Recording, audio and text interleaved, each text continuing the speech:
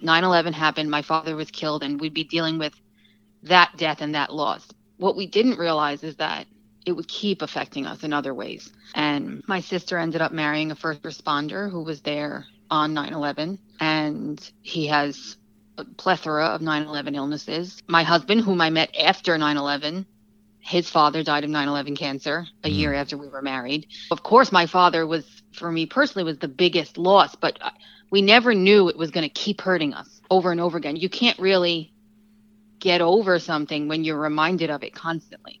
It was like an unexpected grief that we didn't expect to happen. Welcome to St. Louis in Tune with Arnold Stricker and Mark Langston, where we size up current and historic events involving people, places, and things in areas such as the arts, crime, education, employment, faith, finance, food, health, history, housing, humor, justice, and sports. Our weekly podcast originates from and connects the gateway city to our country's current cultural fabric and lives.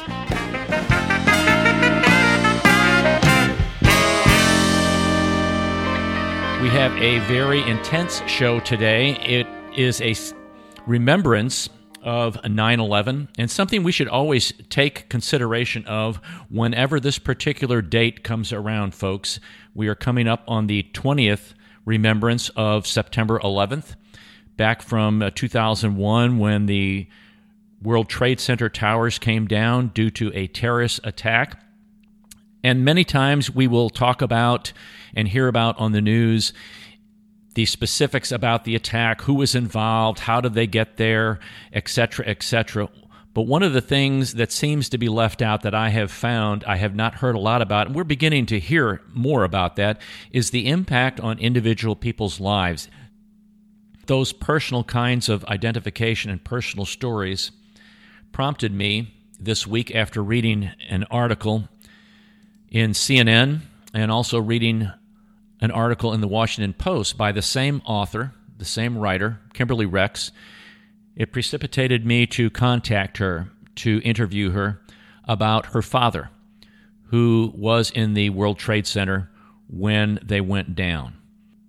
Let's listen to that particular interview right now, and I'm going to also intersperse it with the articles that she wrote. They're not very long, but it gives you a context for the things that she's saying.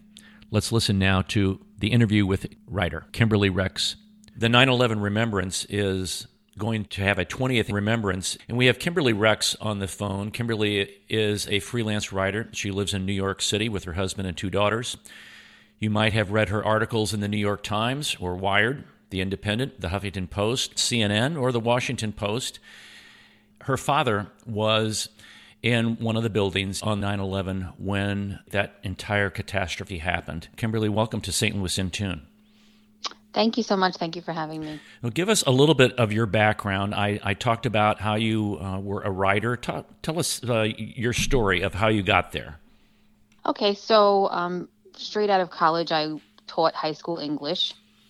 So I did that for about 8 years, and then once my first daughter was born, I stayed home, and I actually started out by writing a blog about her and adopting her and that experience. And I also have heart disease, so the blog was also about being a mother with heart disease and that whole story. And then slowly I took a few writing classes, and then I started to learn about pitching and publishing and things like that. And now I'm a freelance writer. I'm still trying to figure some of it out, but sometimes I get it right. So I think you got these two articles really right that you wrote. And folks, what I'm referring to is an article that was written for CNN entitled "When People Say Never Forget 9/11, This Is What I Hear." And then an article that she wrote for the Washington Post, which says, "My father was killed on 9/11. I still struggle to understand how he just disappeared." And how did that grief and loss play out in your family? You mentioned in the pieces, it's one thing to lose a family member to a disease or old age, but the sudden loss that happened like on 9/11 is so much more different. Yes, I would say that it's still playing out. It's a loss and just a level of grief that never dissipates. It's, of course, you learn to live with it because there's no other option. But it's 20 years, and the pain and the grief it hasn't changed much at all, really. I have 3 sisters and my mom, and I think, of course, it's been the hardest for my mother, and she is in no way over the loss of my father. You would think he died maybe a few years ago, based on how she talks about it and feels about it. It's not something she can ever really move on from. And it just changes you. We all went through it in our own ways, but we went to group therapy as a family for a while, and a lot of us went to individual therapy, and some of us still do. And some of us ended up with depression and anxiety, and who's to say whether or not those things would have happened either way. But I know for me personally, I think there was a perfect storm where my father died, and a few months later I had a health scare, and it just created the perfect environment for mental illness. And that's obviously, mental illness that's something that never goes away. You're dealing with it for the rest of your life. I'm still dealing with it and stuff. And then the other thing is that it's not just that we lost my father. When we lost him, and even while we were thinking this is never going to be okay again, and we're never going to get over this loss, and life will never be the same, never be happy, and all those thoughts, we still thought it was going to be this one thing that 9/11 made happen that would affect us. This one, 9/11 happened, my father was killed, and we'd be dealing with that death and that loss. What we didn't realize is that it would keep affecting us in other ways. And my sister ended up marrying a first responder who was there on 9/11, and he has a plethora of 9/11 illnesses. He's a very sick man, and she has young children, and she deals with that every day, trying to take care of their kids and in that situation. And then my husband, whom I met after 9/11, his father died of 9/11 cancer a year after we were married. So of course my father was, for me personally, was the biggest loss, but we never knew it was going to keep hurting us over and over again. You can't really get over something when you're reminded of it constantly, especially for my sister, who that one day is just affecting every single day of her life moving on. So that's another way that really, it was like an unexpected grief that we didn't expect to happen. Having something like that come back and, my word, slap you in the face every once in a while is really difficult, because how does that impact what you do as a writer and as a mom and as a wife? How does that impact you? I think as a writer, I write about it. And it's not that I don't know that necessarily is therapeutic for me. Sometimes it is. I think it depends on what piece I'm writing. But I will say, with the 2 pieces that you talked about, the CNN and the Washington Post, those are both the kind of pieces where an idea was in my head and it just pours out of me, that first draft. And it's almost more like a stream of consciousness where I'm just writing it to get it out of my head. And then eventually I hone it and edit it and get help editing it and before publishing. But so I guess those 2 pieces actually were therapeutic, those 2. And I think it makes me feel good, because I feel like I'm honoring my father, and especially if I'm getting published and other people are reading about him. And since those 2 pieces went up, I've gotten a lot of messages on Facebook and emails, and people just promising that they never will forget, and that they always remember, and how they commemorate that day and how they tell their children about it, and just really reassuring things. I've had a few people contact me who knew my father, who I don't know.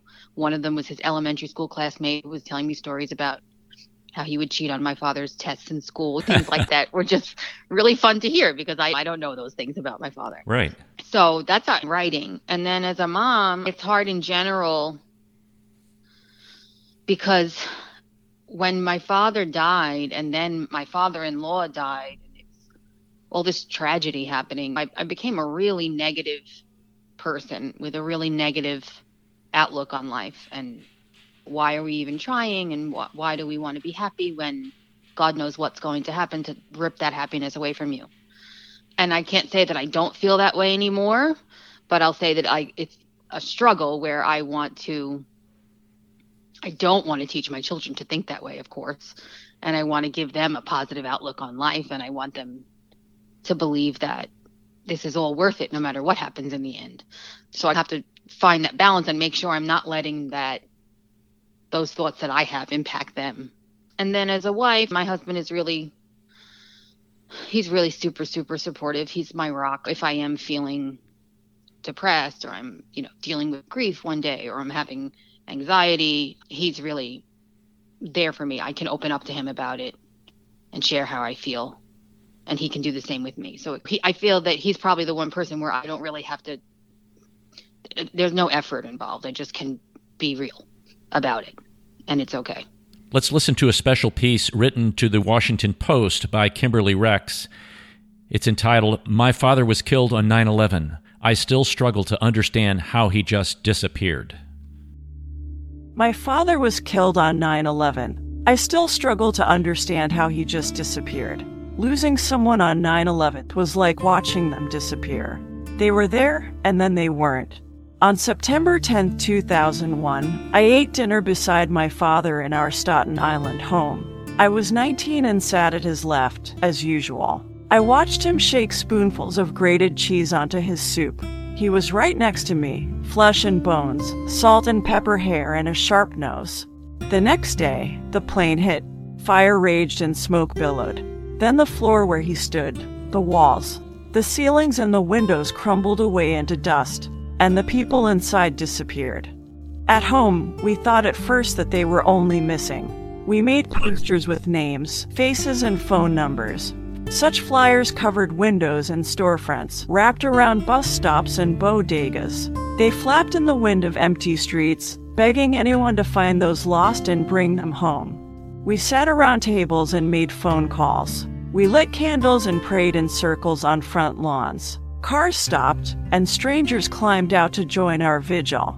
If we prayed hard enough, it seemed maybe he'd feel it and come back to us. One by one, we knew he wouldn't. My mother, my 3 sisters, his parents and friends each knew in time that he was dead, but knowing that didn't change the feeling that he was missing. Later, we were given back pieces of him. We knew we were lucky to be able to bury a part of him, but he was still lost. My father's absence hung over our family.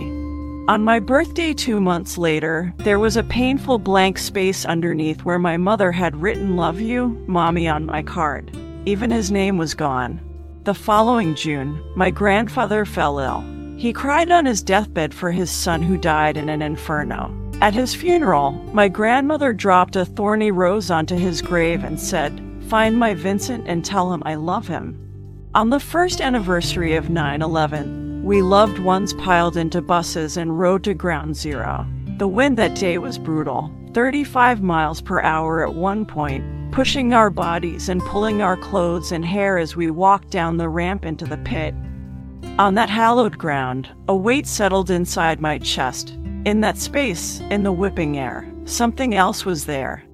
The missing. We felt them in our steps, our bones, the wind. For the few minutes that my mother, sisters, and I bunched ourselves into a hug and sobbed, it felt as though we had found my father, finally. But once we climbed back up to the city sidewalk, he was gone again. In all the years since, I've never found him again. He's on my mind, of course, during the special moments, but also the mundane. I tell stories about him, like the time I woke him up while attempting to hang a bulletin board in my teenage bedroom. I was bending every nail I tried to hammer. He walked in, hair askew, took the hammer from my hand, drove the nail into the wall with 2 whacks and left without a word. Sometimes, memories like this make me smile. Other times, I want to cry for all that he has missed, for all that I have missed without him. Sometimes I hear myself sound like other people whose dads have passed away. But then I hurt again, because my father didn't just die. He vanished. And it's not the same when death is unseen and uncertain, when loved ones are robbed of the chance to prepare and accept, when his sneakers still sit in the front closet where he'd slipped them off and the smell of his aftershave still lingers in the bathroom. 20 long years have passed since that painful day. So much of my life has happened. I graduated college, taught high school English for 8 years, met and married my husband. I've been gravely sick and recovered. I adopted 2 babies and watched them grow into lovely little girls. So many things to feel happy about. But I've never stopped struggling to understand how my father's strong, stocky body just went away. Disintegrated. The need to find him has never left, nor the sadness of knowing I never will. Yeah, what are you going to tell your children about your dad? Or what have you told your children about your dad? So they know some. Mostly what they know now is just little stories, anecdotes of funny things when I wanted to be a singer, but I have no singing talent. And my dad told me they were dead dogs on the lawn outside because I was singing loudly. Things like that. Just little funny stories. And I'd like to tell them how smart he is and how smart he was. I find it hard, like I can tell stories about my father, but I actually have a pretty hard time describing him. And I think that has to do with the grief. Mm-hmm. So is the grief getting in the way of that? Yeah, I definitely think so. I think it gets in the way of a lot of my even my memories of him. I almost feel sometimes I can think of a moment if I want to remember what the dog thing or another funny moment that happened with him or a serious moment. I can pull up those memories without a problem, but to just try to remember him, just the essence of who he was and picture him and feel who he was, I have a really hard time doing that. And I do think that's the grief, that I almost feel my mind turn it off. And I'll try and it just like my brain won't stay on the thought. It's very strange to me, but I'm guessing it's actually probably pretty normal and everyone grieves differently. And I think there are other people who are the opposite and it's all they can think about. And for me, I have a harder time with that. I'm better at avoiding, and it's easier for me to focus on the little moments than it is to focus on the big picture. Which I'm very appreciative of you talking to me at this time, because I'm going to read something from your article in CNN here, which was Never Forget. As if each year when the calendar slowly moves towards September, the little things, like the slight chill of a fall breeze or the scent of the leaves at my feet, don't settle in my stomach hard and knotted, as if my body doesn't remember. Muscle memory of grief. And we've talked a little bit about grief and those events and how they have shaped you and have worked in your family. As you wrote these articles, was this, at this time, was it because of the 20th remembrance? Was it because you just had this, you had to get this out at this time? Or why these 2 articles at this time? Just curious about that. So it's actually interesting. The CNN piece about Never Forget, that was literally, I just randomly, the thought popped in my head one day. Just this, as if I could ever forget. And I don't want to give the impression that I don't stand behind the Never Forget mantra, because I do very much. I think it's a very important thing, obviously. And when you read the story through that by the end, you get that, yes. But for me, I just had this thought in my head. Of course, I can't even begin to forget. And I just sat down and wrote it, and it just flowed out. But I wrote it a while. I want to say my first draft, I probably wrote at least 6 months ago. And then I knew, of course, that the good time to publish it, where the most publishers honestly would want to publish it and people would want to read it, is going to be near the 20th anniversary. So I held on to it for that. And I rewrote it after that and reworked it along the way. And the other piece in the Washington Post, the idea that my father just disappeared, that's just an idea that's always haunted me, which again, you get when you read it, that it's just, I always think about that it just seems so impossible that a person just disappeared into the dust. And it just was something that always was in my head. And I actually wrote it. I want to say I wrote it while I was taking a class, but I'm not entirely positive. But I wrote it in 2020. I didn't write it for the anniversary. Mm-hmm. I actually wrote it, and I actually had a connection originally in the piece to COVID. And I was imagining the idea that what is it like for these people in the beginning of the pandemic when people were dying in a hospital and you couldn't visit them and you couldn't talk to them and you couldn't hear their voice because they were on a ventilator or unconscious, whatever it was. And they died out of sight. And I was just ruminating of, do they feel this way? Obviously it's not the same in the sense that it's not as if a body disappeared, but do they feel this lack of closure and this idea that they can't possibly be dead because I didn't see them die? Right. That kind of thing. And then that didn't go anywhere. I just didn't have any success with it. And then this year I just removed the COVID part of it. And I talked to some other writers, and one person said, it's not really, you haven't lost someone to COVID. So maybe it's really not the topic you should be writing about. Just focus on your part of it.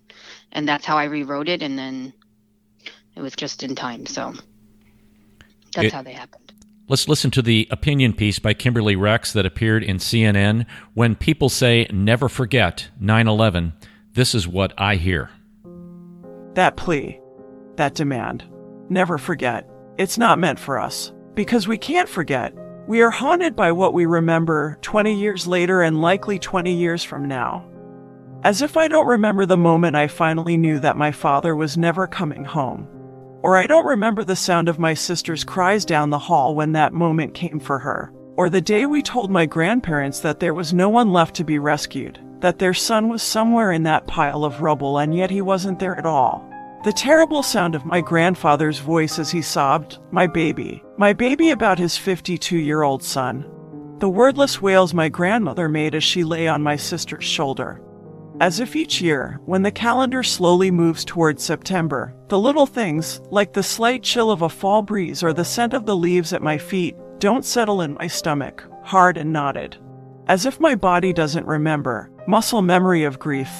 As if I can't still hear the radio DJ yelling in horror when the second plane hit.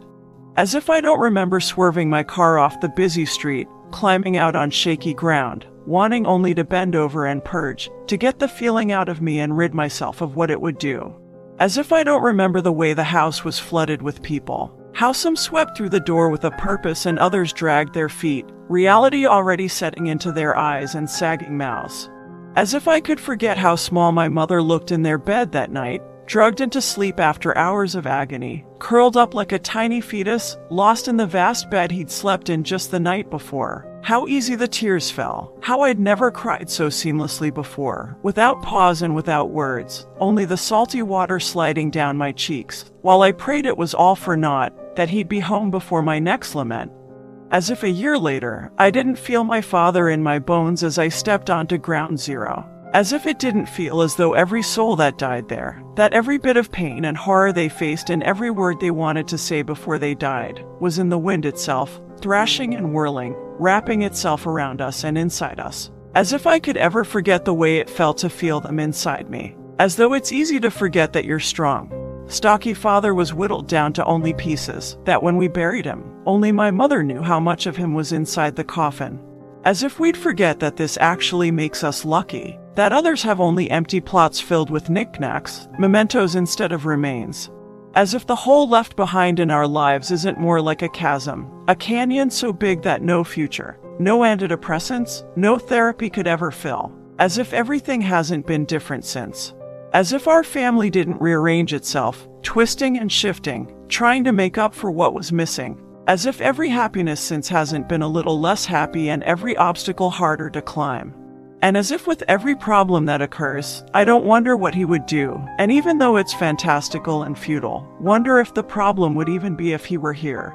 As if disagreements aren't harder without his mediation and decisions aren't more confusing without his insight. As if that day hasn't hit my loved ones over and over again in ways we never imagined. Like I don't watch my sister struggle while my brother-in-law suffers, damaged by the poison that entered his lungs and seeped into his skin while he worked to find remains of people like my dad. As if we could forget. as if we could let go. It doesn't matter how many years pass. 20 years have not erased that day for us.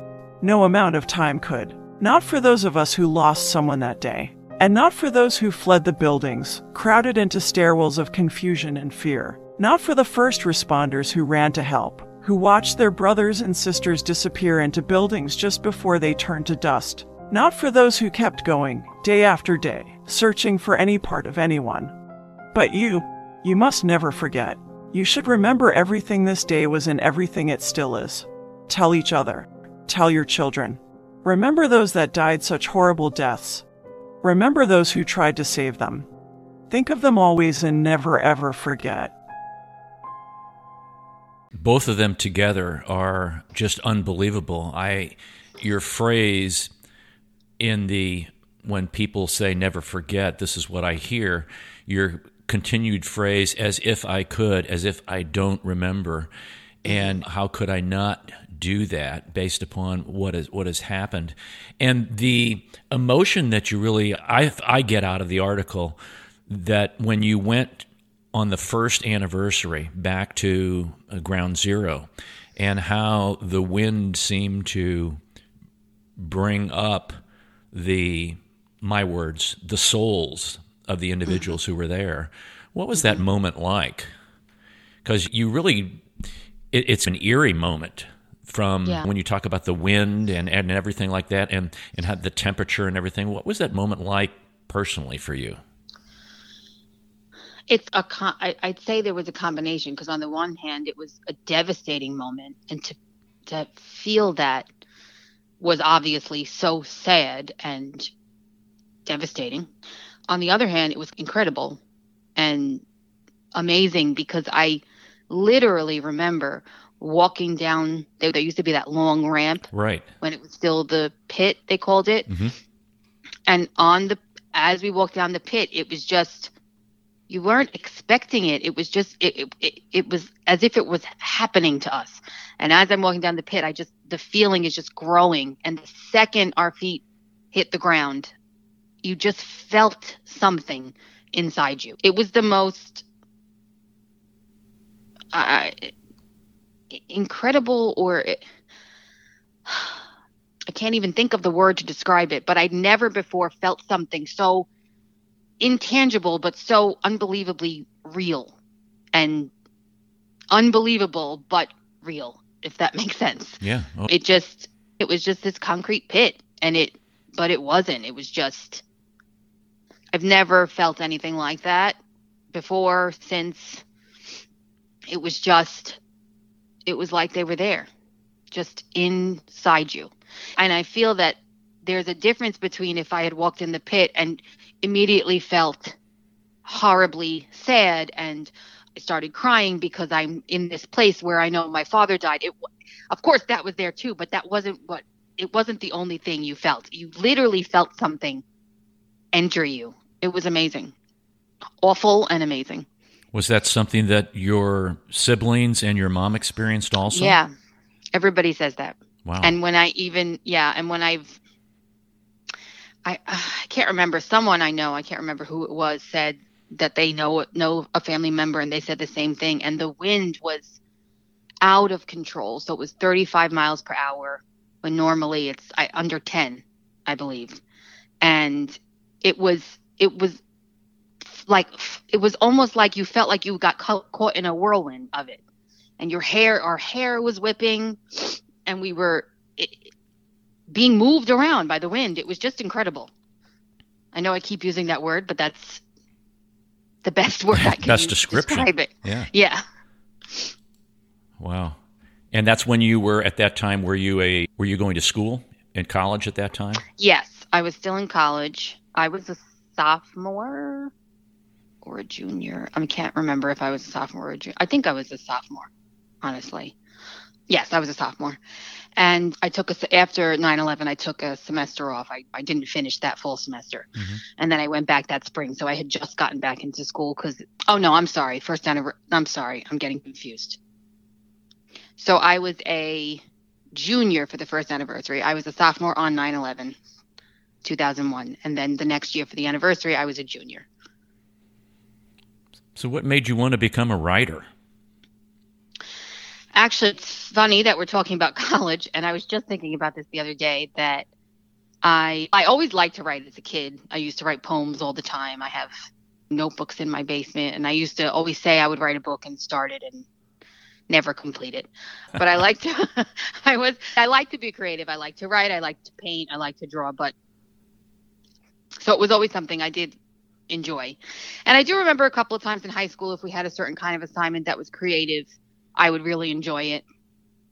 But I never thought about, I don't know, really doing it or trying to make a career of it or anything like that. And then I went to college, and my first semester as a freshman, I took a class. I don't even remember what the subject of the class was, but we had to write a paper. And I wrote it, but I kind of started it out with like a creative passage. And my professor said, "You're really a great writer. You should think about majoring in English." And I thought about it, and I did. I majored in English, and then I became an English teacher. But even then, I wasn't writing much. I took like a creative writing course when I was in graduate school. And then it just happened. Then I started the blog, and I just felt like I had stuff I could talk about, and I thought I was pretty good at it. So I said, let me try and see. And the blog never really went anywhere. My only readers were my friends and family. But then once I took a few classes to learn how to actually be published, then, like I said, I still have a lot to learn. I would still consider myself an up-and-comer. I'm certainly not an expert yet, but I'm trying to learn as much as I can. And now, you mentioned something I thought was very interesting at the front end of our conversation, Kimberly, was that you don't necessarily write to get out your feelings, but hearing you say that you have notebooks and notebooks that you wrote when you were, I guess, in middle school and high school, and it sounds like you have something to say, or it's a avenue that you use to move your feelings. yes, I guess that's true. I did write a lot of love poems in high school. Most of them were about my feelings when I wrote poems when I was younger. So that does make sense. I think it depends on what I'm writing about. Sometimes if I write, like I said, I have some health issues. I was born with heart disease, so I've had a bunch of surgeries and it's complicated, but I have a pretty hard time writing about that. And I recently was thinking, and I spoke to my therapist, and I made a decision that I'm not going to write about that regularly because I don't think it's the healthiest thing for me. I think rather than being therapeutic, it just brings me down a bad path and Gotcha. brings me down is a better way to say it. Mm-hmm. So in that sense, I don't know why it is, but that topic, it doesn't really help much to write about it. But then, as I said, the 9/11 pieces, they did feel therapeutic, and I did just let them pour out. Yeah, exactly. So it depends. And then some stuff that I write is not emotional at all, and it's fun. I published at least one piece about, pop culture and kitchen gadgets, and it's not all deep and emotional. So I really think it just depends. I think it depends on the topic, and I think it depends on where the topic is coming from. Because it's also hard because when you're a writer, you have to try to get published. So a lot of times you're trying to write something that will get published. So it's not necessarily always something that's definitely coming from within you, if that makes sense. It's sometimes you're writing things that, not that you're not being genuine, but that it's not like you were called to write this piece from inside you and that's where it came from. Right. It's more that you have an idea and you write it and you're genuine when you write it, but it's not the same as, oh, this thought is nagging in my head. I'm going to write it out and see how I feel. That makes perfect sense. Yeah. And now that we're talking about it, I'm realizing that there have been other times in my life where writing something does make me feel better. Even if it's something, even if I write out a text to someone about something that's bothering me, sometimes even if I don't send it, it still made me feel better just to write it out. So there is definitely a therapeutic part of it. Well, that's good to hear. That's interesting to hear. Because I always wondered about those kinds of things, and especially with these two pieces. And you wouldn't expect a writer like yourself to be able to throw these particular kinds of pieces out all the time, because you're writing about other kinds of things. And they may be personal, they may be non-personal or impersonal, and they may just be factual kinds of things. So, exactly. Now, one last question, and I'm going to pose it to you this way, is... You have a large audience who will be listening to you and who are listening to you, either through your articles or through your contacts on a day-to-day basis, through the radio waves. What do you tell people about 9/11? For me, I'm not a political person. I know there are a lot of people, even family members who lost people, who would have something more politically driven to say about it. Mm-hmm. For me, it's just more emotional, that I just feel the day is sacred and it should be treated that way. And I can't help but be bothered when it isn't, and when people seem to treat it as though it's any other day, and it's not a regular day. And what went on was horrific and devastating to thousands of people, and so many people that should be considered heroes who didn't just die but saved lives before they did.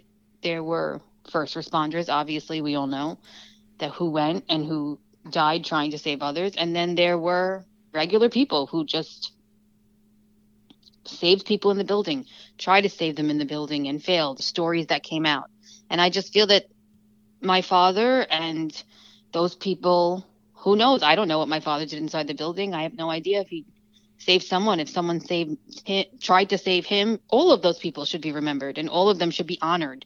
And it shouldn't be a typical any other Saturday in September. It's no big deal. It's sacred, and I think it should be remembered, and I think it should be honored. Kimberly Rex, thank you very much for coming on St. Louis in Tune, talking about your articles and your personal experience, and I appreciate your candor and your honesty. Thank you so much. I really appreciate you having me here. I'm grateful.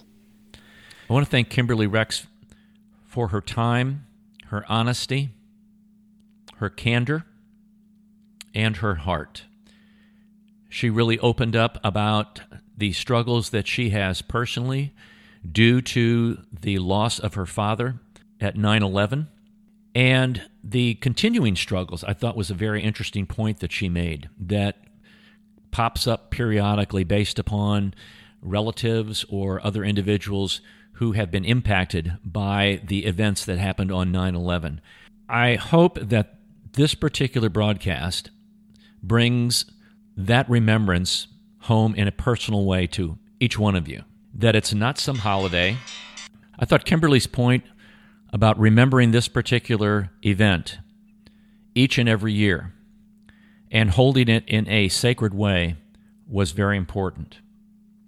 We want to honor her father and all of the others who perished on 9/11, either at the Twin Towers or at the Pentagon in Washington, D.C., or in Pennsylvania. We appreciate you listening to this episode of St. Louis in Tune. If you enjoyed this episode, please consider letting us know. The best way to do this is by rating us on Apple Podcast. You could even write a review. St. Louis in Tune is produced in cooperation with KWRH 92.9 FM and Motif Media Group. For St. Louis in Tune, I'm Arnold Stricker.